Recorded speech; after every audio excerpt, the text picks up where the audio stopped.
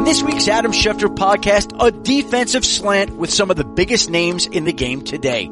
Texans defensive end J.J. Watt, who's the co-leader in the NFL for lead in sacks, will join us to talk about his return from a back surgery in 2016 and a fractured tibia in 2017. Then we'll be joined by Panthers linebacker Thomas Davis, who has dealt with adversity all season long, from the death of his father to him returning from his 4-game suspension. And ESPN NFL researcher Evan Kaplan will join us to give us the latest insight and preview on Week 7. But first, J.J. Watt.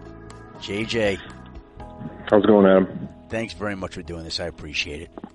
No problem. Thanks for having me. You know, I'm watching the game on Sunday, and I'm watching what you did, and I'm watching your post-game comments, and you referred to the critics, who are the people who said you had lost it. Who said you had lost it, J.J.? You know how we athletes are. You know, we always see all the negative comments. We always use it as fuel and whatnot. But I mean, I don't blame anybody that said that. I mean, I don't blame anybody at all. I mean, I missed the last 2 seasons, so they have a right to believe that it was possibly over, that I could never come back and be the same. So I don't believe anybody. I don't blame anybody that had those thoughts, but it doesn't mean that you can't use it as a little bit of motivation. Did you hear that, though? I mean, did you hear people say you would never come back, you would never be the same? Oh, yeah. Plenty of people. I mean, all over, whether it was just social media or whether it was media or whatever it was. Like I said, I don't blame them because, I mean, right after my surgery, I had those doubts myself. I mean, I had, you know, after you break your leg, after you had back surgery the year before, you're like, you know, this leg one was worse than the back, in my opinion. I mean, the breaking my leg, and my girlfriend didn't even tell me this until recently. She said that the doctors after my surgery weren't even sure if I was going to be able to play again or not. So I mean, wow. But nobody ever told me that, which I'm glad. You know, it's just you always have those questions and those doubts. I mean, you're human. You know, you wonder if it'll be possible, but then one day you just make a decision. You say, all right, we're just going to take it one day at a time. We're going to work as hard as we can and see what we can make of it. When were those doubts most real for you in your own mind? Right after surgery. I mean, right after my surgery, when you're in the hospital bed, when you can't walk for 2 months, you know, you're laying on the couch, you can't do anything. You can't really do any rehab. You can't really do anything to work towards your goal. And I think that's the time that you're doubting the most, when you're literally just resting, laying on the couch with your thoughts. Because all you have to do is sit there and think, and you try and watch TV and take your mind off it, but your mind inevitably goes to, well, what now? And I'm very lucky. I have a great girlfriend, Kaya, who just went through ACL surgery herself before my leg, and she picked me up, helped keep me motivated. She helped keep me positive through it all. I have great parents. I have brothers who have both been through injuries, who would always help me pick me up, and then my teammates and coaches. So I'm just lucky to have a lot of great people around me. And to all those people who doubted you, JJ, you now are tied for the league lead in sacks with 7. Yeah, no, it's pretty crazy. You know, I mean, I just love being out there with the guys. I just love being back on the field, doing what I love.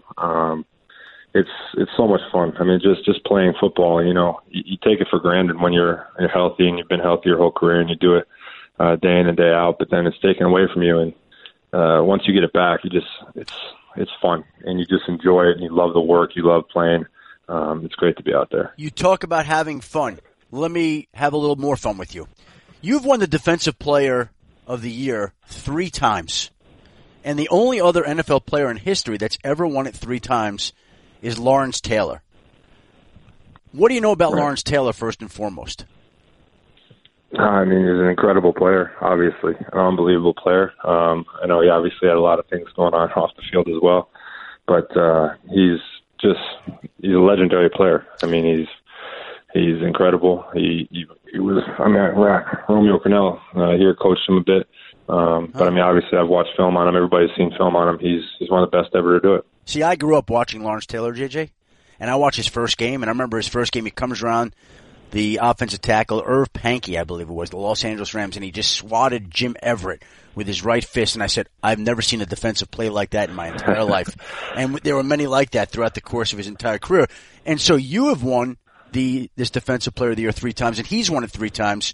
So if you can keep this up, this sack total, this production, this way you're playing right now, you could become the only player in NFL history to win the Defensive Player of the Year 4 times. What would that mean to you? That'd be pretty incredible. I mean, it'd be pretty wild. Obviously, we have a very long way to go to get to that point. But like I said, I mean, the game, when the game was taken away from me, I just wanted to get back out and play. I just wanted to get back on the field, play with my guys, and hopefully play at a high level. So to be back in those types of conversations and to be back in that realm of the game, it feels great, and I love it, and I'm still working to try and be even better.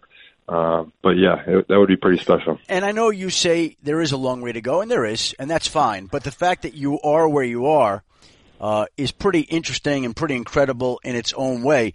And if you were to get to that award and win it 4 times, we'll have a little more fun here. You realize that would punch your ticket to Canton, Ohio, and you'd be there with Reggie White and all these great defensive players, Lawrence Taylor, that you have seen, knew about, heard about. That'd be pretty cool. Now you're talking way too far down the road. That's my job. Now you're getting really carried away with yourself now. I don't mean to do that to you, JJ. We'll go back to all the people who said that you were washed up and couldn't play anymore and wouldn't be able to bounce back from the injuries. How about that? But seriously, 74.5 sacks in your first 5 seasons is the second most all time, behind only Reggie White. And you're from Wisconsin. How much did Reggie White inspire you growing up and watching him and learning about him? Oh, I love Reggie. I mean, I grew up loving Reggie White. Obviously, everybody in the state of Wisconsin loving Reggie White. I was a huge, huge fan. Just an incredible player, an incredible guy. And it seems like now every time I accomplish something, whether, all the media people come up to you with the stats, and after the game they'll ask you about the stats. And I say, you just broke this record, you just broke that record.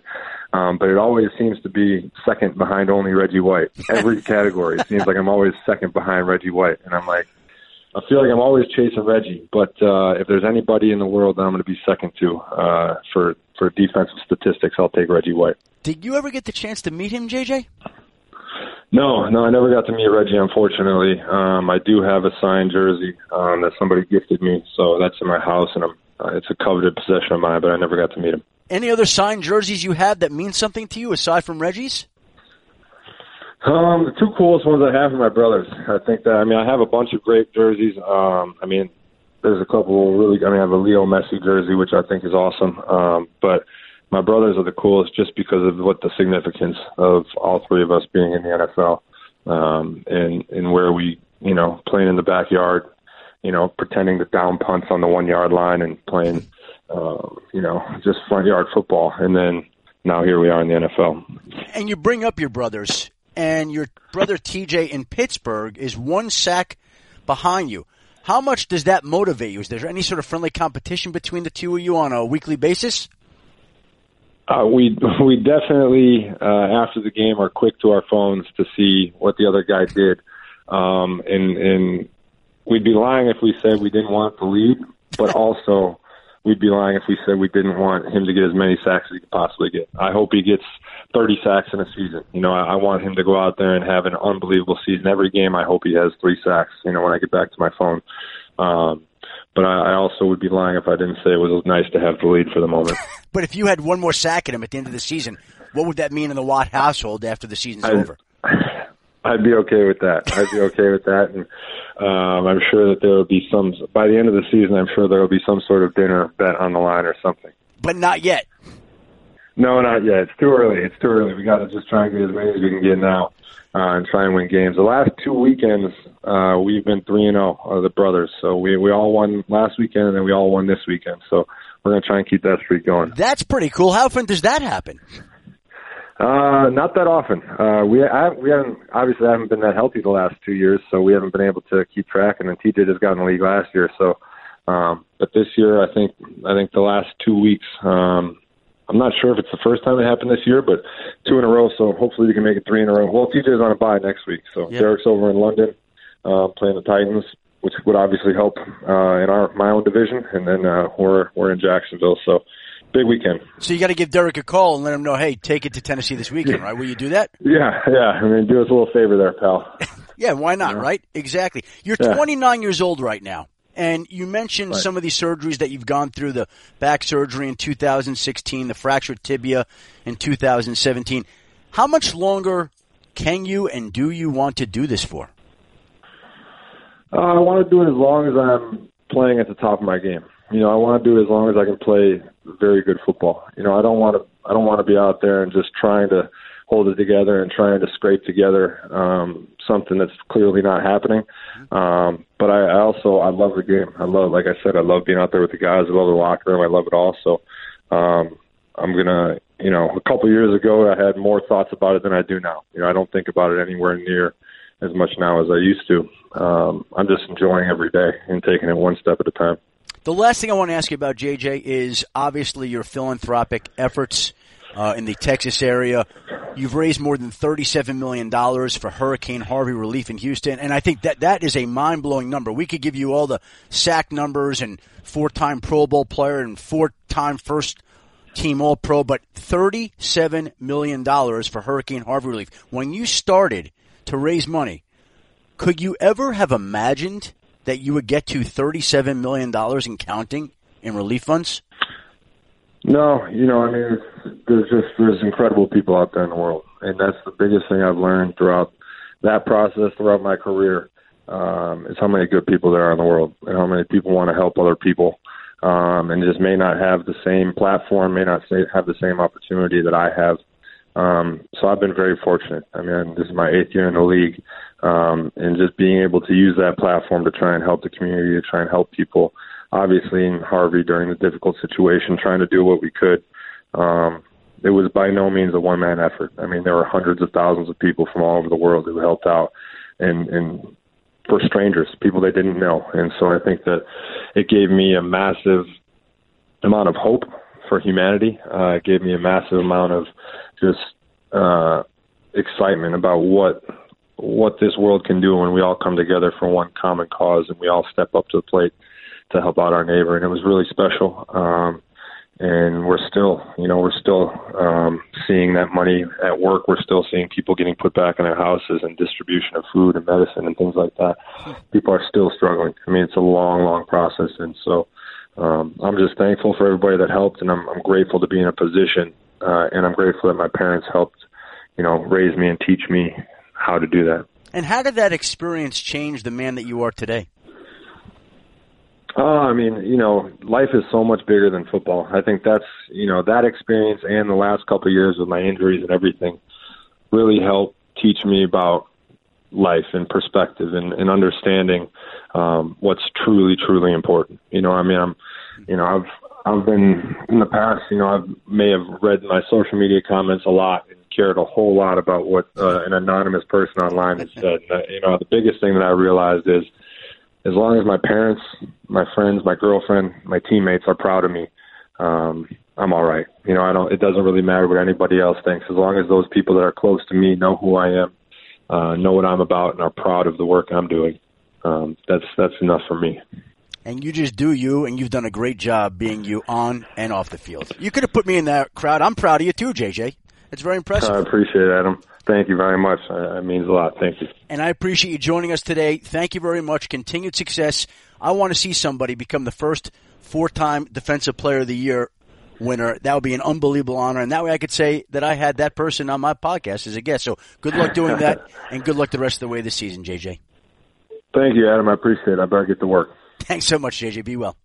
Bye. We'll be back in a moment with Panthers linebacker Thomas Davis, but now is the perfect time to tell you about Hotel Tonight. Hotel Tonight partners with awesome hotels to help them sell their unsold rooms, which means you get incredible deals. The cool thing is they only work with hotels they think you'll love and has short profiles of each hotel with all the info you need to know and pictures of what the rooms really look like. And even though the name's Hotel Tonight, you can actually book in advance so you can use it whether you like to plan or play things by ear. It's the one-stop shop for booking vacations or staycations, weekend getaways, road trips, business trips, and more. So start getting really great deals at great hotels and go to hoteltonight.com or download the app now. Hi, Thomas. How you doing? I'm doing good. How you doing? How did it feel to be back out there? Man, it felt great. felt great to be out there competing with my team. The game obviously didn't end the way we wanted to, but definitely felt good to be back out there and be a part of everything. What is it like when you're away from football like that, Thomas?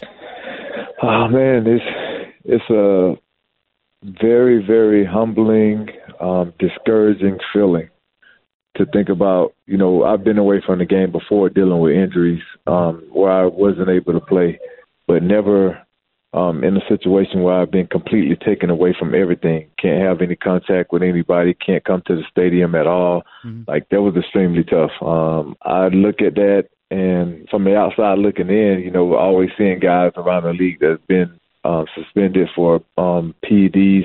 Like, you kind of never really felt sorry for those guys when it happened to them. But now that you're in that situation and you see what it's actually like to go through it, it's extremely tough, man. And I don't really wish that on anybody because, you know, you never know what a guy's going through or what's going on in a guy's life. And, you know, for him not to have the guys that we lean on so heavily, your brothers, your teammates, your coaches, that makes it extremely tough. So now if you saw somebody suspended, you'd have an entirely different attitude and you feel sorry for them. Oh, no question. No question. Because I think what people fail to realize when you see these suspensions, it's not automatically every guy that has been suspended is out there trying to cheat. And I think that's the misconception that people get. And they think, and they hear PED suspension, they think, oh, guys taking steroids, guys taking HGH. And, you know, majority of the guys that are getting suspended now are taking things that are in products that they have absolutely no clue that that contains the banned substance. So I think now, after going through that and being one of those guys that had a test that they didn't know anything was in, then, you know, I have a very, very different approach and a different look at guys going through that. Now, obviously, as you mentioned, you're not allowed to be around your team. You're not allowed to be in the facility. What do you do every day? For me, it was working out, spending a lot of time with my kids. You know, I have 4 kids.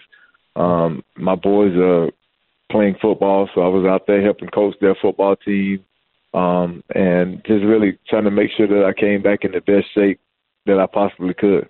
Now, I don't know that I've ever heard this, Thomas, and my condolences I extend to you. You lost your father. You buried him on Saturday and left for Washington the same day and then go play in a game Sunday? So it actually, well, the first week of the season that I was suspended, I got a call on Tuesday saying that my dad had a heart attack and he was brought back, but he was without oxygen for a while. So I flew to Jacksonville to be with him that Wednesday, and we back and forth to Jacksonville, going down there and seeing him, and he never really pulled through. He ended up passing away, and we had the funeral set for Saturday, but Hurricane, I think Michael, came through my hometown and completely wrecked shop. Wow. And that we were without power for like 5 days. I think they just turned the power back on down there today maybe, so we had to postpone the funeral, so it's actually been moved to this Saturday. Wow, so you're going to bury your father this Saturday and then travel to Philadelphia to go play the Eagles? Correct. And what will that be like for you? It's going to be tough. It's going to be extremely tough whenever you are having to say your goodbyes to a loved one, in particular, saying your goodbyes to a parent it's even tougher. So I don't expect the emotions to be any different this weekend than they would have been last weekend, but it's a part of life, and it's something that we all are going to have to eventually face someday. What did losing your dad mean to you, Thomas? It was very tough, especially during the time that I actually lost him. While I was on suspension, not being able to, lean on my brothers, like I said earlier, and, understanding that I'm a father now myself, and knowing that, there was a possibility or a chance that, we could have had a much stronger relationship and, really could have had a chance to do so many more great things, and learn so much more from my dad. But he was taken away at the age of 67. So now it's you kind of look at it like, you're kind of on your own, and now you got to raise your boys and you got to teach them all the things that you've learned from your dad, and just just kind of go with the punches with everything else that you're not very knowledgeable of. What's the biggest thing you learned from your dad that you'll pass on to your boys? The value of hard work. My dad was always a hard worker. He was a guy that definitely loved people. He loved to help people out as much as he could, and I think that's kind of where I got it from. It's all about giving back and helping others out, and that's kind of who he was and what he was able to do when he was here. People don't realize that sometimes, right? They put on the television, they come to the games, they watch Thomas Davis, number 58, they see him out there, and they have no idea that you, some of your teammates, some of your brothers are going through situations in life that are difficult to deal with. I guess everybody's got that in every walk of life. It's hard. No question. We're not superheroes. There are no exceptions for us as NFL players. We laugh, we cry, we bleed the same way everybody else does. And when you have situations that come about like this, I mean, it's extremely tough on us, just like it is everybody else. Now, you do a lot of charitable work, and I know you work with a lot of school-age children. What do you tell the school-age children when you're away on suspension about why you're away from the game? I just be open and honest with them. I have my Leadership Academy. We have a session tonight. We have a high school group that we continue to work with as well. And it's always, the message to the kids is always this, take ownership of the things that happen in your life. Do not allow them to define who you are as a person, and just keep pounding, just keep going. When things come your way, you're going to always be faced with adversity. Obstacles are going to come your way. Just keep pounding, keep going, keep believing in yourself, and understand that the truth will always set you free. And that's the message that we continue to deliver to our kids. So if I attend those leadership committee meetings, that's what I would take out of them? If you came to our Leadership Academy meeting, it depends on what day it is, but if it, that particular night that I was addressing the kids and talking about the suspension, then that's the message that you would have gotten. But we have a different curriculum that we're talking to them about all the time, about community service, about leadership, about, the list just really goes on, and what we try to work with these middle school age kids on, because we understand that that's a fine age that these kids are going to make a decision in which way they want to go in life. And we wanted to catch them when they're leaving elementary school before they become high schoolers, so that, they've had the proper training and the work that they need so that when they're faced with a tough decision, they understand which way to go in making those decisions, and they understand how to help some of their friends make some of those decisions. It's all about being a leader. How do you know you're having an impact on them, Thomas? I'm sure you are, but how do you know it? This is our, 10th year in doing this, and we've seen so many kids come through, and you can watch the growth of these kids from when they first come in, acting shy, having behavior issue, having trouble in school, and you can see the kids grow to becoming really good students, becoming very respectable young men and women, and ultimately just gaining the confidence that they need to go on and be successful kids. That's how we gauge, the success of our program, and that's why we're still going, because we've seen so many great kids come through. We've seen so many kids benefit from the work that we're doing, and we ultimately know that the parents are able to do a better job of raising their kids because we are helping these kids become better children, and that's what it's all about for us. Thomas, you're in your 14th season. When you're done playing, whenever that is, will you continue with the Leadership Academy, or is there something else you want to do? What's next for you? Oh, the Leadership Academy is definitely going to continue. That's something that we're very passionate about. We've even talked about with some of my board members, or even possibly starting a charter school someday, and just making the Leadership Academy a huge thing, even bigger than what it is right now. But, the sky's really the limit for me, I feel like, when I'm done playing, because there's so many things that I want to do to help families and help children out. And right now, it's continuing to play football. You just can't put enough time into it because there's so much work that needs to be done. Panther fans are not going to like me when I say this, but it sounds like you've got a lot of ideas about the future. So how much longer you want to keep doing this before you can divert your energies and attention to real meaningful issues like this? Well, for me, like we talked about earlier, coming off of this suspension, I definitely don't want to leave the game, knowing that I didn't play a full season, knowing that it was because of a suspension that, I ultimately didn't have any control over. I didn't know that the substance that I was using contained a banned substance. So, I just, after you go through your career and you do things a certain way the entire career, you don't ever want to walk away knowing that, okay, Thomas Davis was a pretty good player, but, he had this 4-game suspension in 2018. And that's how he went out. I don't want that to be the case for me. And I feel like I'm still able to play at a high level. I feel like I'm still able to contribute to this football team. And, if that changes by the end of this season and I don't feel like I'm contributing or if I can play, then, maybe I'll make a different decision at the end of it. But right now, I still want to be a part of it. I want to come back, and I just want to help this team be successful.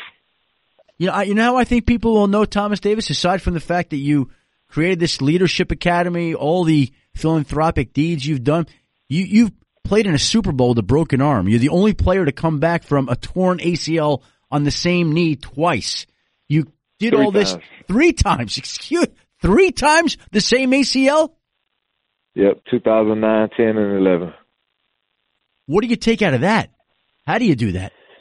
I just really look at it as a blessing from God. I mean, you don't see that happen in this league. You don't see guys given that opportunity, and I was blessed and fortunate enough to be with the organization like the Carolina Panthers that believed in me, that wanted to see me succeed and knew the work that I was putting in to try to come back, and they gave me that opportunity. And ultimately, that's the real reason why I'm still here, because they believed in me enough to allow me to come back and try to play. So I don't take that for granted, and I understand that I've been favored in so many ways, by the graces of God, to be able to have those ACL surgeries and it only be an ACL, and go in an NFC championship game and break my forearm and break it in a place to where I can have surgery the next morning and still be able to come back and play in the Super Bowl. So, things have happened. Bad things are going to happen to you in your life. Same thing that I tell our Leadership Academy kids. It's up to you how you allow those things to define who you are. If you allow it to impact you negatively, then that's pretty much the outcome you're going to get. You're going to get a negative outcome. But if you continue to believe in yourself and you know that you can do certain things, then you're going to have positive things happen for you. You mentioned you're going to look at players who are suspended in a different way going forward. Do you reach out to or advise players who have torn their ACL? Because it's so devastating to see guys do this 1 week, to lose so much. Has there anybody you've ever reached out to personally, privately, and just say, hey, I've been through this 3 times on one knee, and I want to let you know what you have in the future? If you can think of a player that have torn the ACL, a pretty strong possibility that I've either talked to him, reached out to him, or in some capacity prayed for him, or either, not just NFL players, young ladies that are playing soccer. Like, I have a ton of people that reach out to me from, looking my name up and looking up my story, understanding that I've gone through so much from an ACL standpoint and I'm still playing at a high level.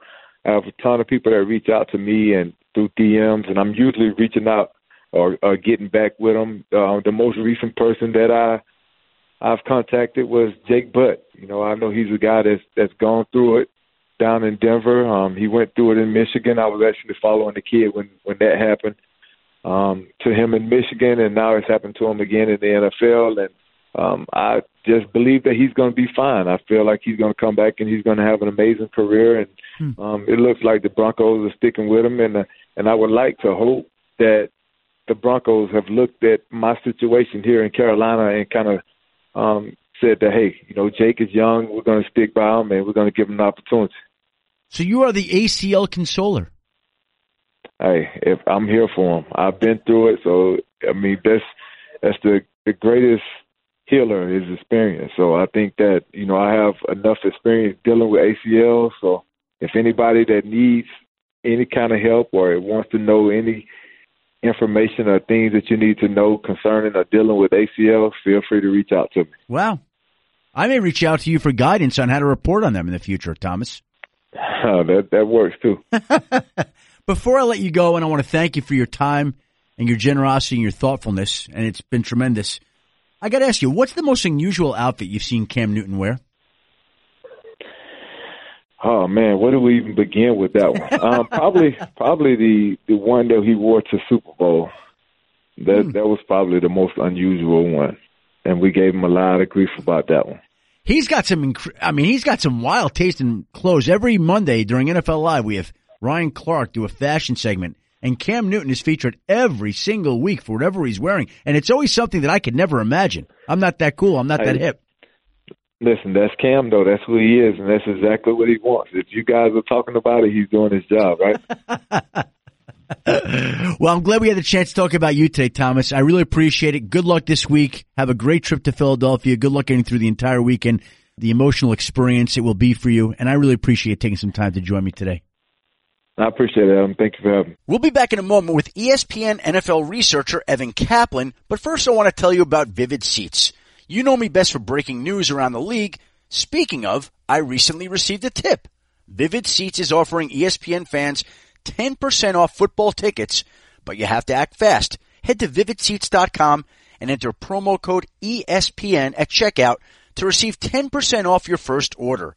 Vivid Seats is the official ticket partner of ESPN, and with their 100% buyer guarantee, there's no reason to miss a game this year. Don't wait. This offer ends soon. So head to vividseats.com, get off the couch, and get into the action. Your team needs you. Cap hit. All right, Evan, you just heard from Panthers linebacker Thomas Davis. They have a huge game this weekend against the Philadelphia Eagles. There are a lot of great matchups in Week 7. What stands out about this weekend to you? There are, Adam, and Elias told us that 8 of the 14 games in Week 7 will be played between teams that are 500 or better. That's tied for the most in NFL history this late into the season. Wow. So you got 8 of the 14, more than half of the games in Week 7 between teams with a 500 record or better. And I'm really focusing on 5 of those 8 because those are 5 of those games between teams in the same conference. Mentioned Thomas Davis, Panthers, Eagles, one of them. Titans, Chargers, Texans, Jaguars, Cowboys, Redskins, Bengals, Chiefs. These are the games that 2 months from now, we're going to be talking about who won this game as tie-breaking scenarios. Wow. So as you start to project, and we're now in the middle of the season here, as we start to project towards the playoffs, these are games that when you're talking about wild card for the divisional games, you're talking about divisional races, the team that wins this game, they're going to have a big leg up as we get towards the playoffs. Kind of unusual how that happens. There are some weekends in the NFL where some of the matchups lack some sizzle. Right. And then you get a weekend like this one in Week 7 where there is a ton of sizzle. There's a ton of storylines, a ton of games to talk about, and that doesn't even, those 5 that I mentioned, that doesn't even include some of the AFC, NFC matchups, Bears, Patriots, Saints, Ravens, that are really good games. Well, you bring up the Saints, Ravens, so we get a top offense versus a top defense, and the Saints offense has been tremendous, and the Ravens defense has been tremendous. What do you make of this matchup? It really has, and all the talk about how great the Chiefs and the Rams offenses have been, and they have. I'm not downplaying that at all, but the Saints lead the NFL in scoring offense right now, and this will be the 8th time in the last 15 seasons we've got top scoring offense against top scoring defense Week 5 or later. We actually saw it just a few weeks ago with the Jaguars and the Chiefs. Now the offense has won 6 of the previous 7 games. So as you're looking ahead to Saints-Ravens, the offense, at least historically in these examples, has had the advantage. Obviously, we saw the Chiefs beat the Jaguars 30-14. That defense was number 1 scoring defense at the time. Obviously, we've seen since then Jacksonville defense certainly struggling over the last few games, but the Ravens with their performance against the Titans in Week 6 now have a whole different animal to deal with than Drew Brees. And it's going to be a historic day for Drew Brees because I think we all could agree that he's going to throw that one touchdown pass. He needs 1 touchdown for 500, and it could be historic in another way. An interesting note that I've been talking about with some of the crew on Sunday Countdown, the Ravens are the only one of the 32 current NFL franchises that Drew Brees has never beaten in his career. So he could beat the Ravens and throw his 500 touchdown pass all in the same day. That is my favorite game in Week 7. Saints-Ravens. Couldn't agree more. You know, it's funny, every Sunday in the War Room, Seth Markman, who is the NFL coordinating producer, or now vice president. Right, yes, absolutely. we look at the games, the matchups the next week, because he assigns the reporters, and he always sends it over to me. And he says, what do you think of these games? And when he showed me the schedule for this week, the first game that I looked at was the Ravens-Saints. I said, that, to me, is the best game of the week. And even though I know we're going to have reporters at Cowboys and Redskins and Bengals-Chiefs and Panthers-Eagles and all these other matchups. All right, the Rams are the last unbeaten team, Evan, at 6-0. What does this mean historically? So for the Rams, it's been pretty good. This is the previous two times they were the final unbeaten team in the NFL. They went on to reach the Super Bowl. 2001, they ended up losing to the Patriots. In the 1999 season, they beat the Titans. And I think you were on this note a few weeks ago, the recent history of the final unbeaten team in the NFL is not great. No. The 2006 Colts, the last time the final unbeaten team in a season went on to win the Super Bowl, and that's about 12 seasons ago now at this point. So while it's a great start for the Rams, historically, it has not been an automatic Super Bowl. No, but they've been very impressive so far. They've been about as impressive as any team in the league. The most impressive part to me is the last 2 weeks when they haven't been as dominant, I think is the word, as they were in the first four, but they find a way to win, and that's what great teams do. They're resilient. They really are. Let's go from one great team and one great situation to another. Tom Brady, unbeatable. We saw what he did to Patrick Mahomes on Sunday night. Quarterbacks who are under the age of 25 in the regular season are now 0-24 in Foxborough against Tom Brady and Bill Belichick. Now, Tom Brady gets Mitchell Trubisky. What do we make of this matchup? So another variation on the age discrepancy. So 15 years older, Tom Brady, when he's at least 15 years older than the opposing starting quarterback, he's 7-0 in his career. Wins over guys like Mahomes, Jared Goff, Deshaun Watson, Marcus Mariota. We have another situation with that this week. Trubisky's 24 years old, Brady 41. So the history of these young quarterbacks against Brady specifically has not been great. And the other thing that I'm looking at in this game, Matt Nagy, his first game as the Chiefs offense coordinator last season was against the Patriots. Week 1, 42 points. We saw what Andy Reid, obviously the same school, did to the Patriots in Week 6 on Sunday night, 40 points. Maybe another shootout there. I think there'll be some points scored in Chicago. That should be an interesting game on Sunday between the Bears and the Patriots. And the aforementioned team that you talked about, the Chiefs, they now head back home for what turns out to be a big game. Very interesting that 2 weeks in a row the Chiefs are now on in primetime Sunday night. So everybody can see Patrick Mahomes and judge for himself about how good he is or isn't. So what does it mean that Patrick Mahomes is now headed back home? So while we've all seen Patrick Mahomes, the home fans in Kansas City haven't seen Patrick Mahomes a ton. This will only be their third home game this season. He leads the league with 18 touchdown passes, but 15 of those have come on the road. That's, strangely enough, already the third most road touchdown passes in a single season in Chiefs history. But now, Chiefs still, despite the loss against the Patriots, 5-1. They head home. 3 of their next 4 games will be at home.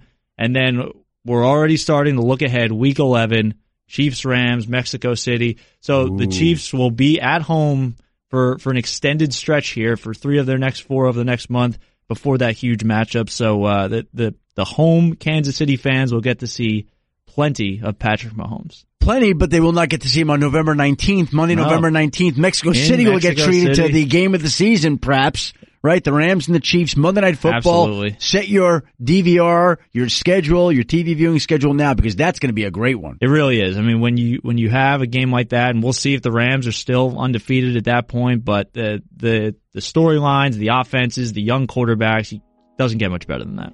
Evan, thanks for your Week 7 preview. We will see you again for Week 8. Thanks a lot, Adam. So there's our ESPN NFL researcher, Evan Kaplan. Special thanks to him.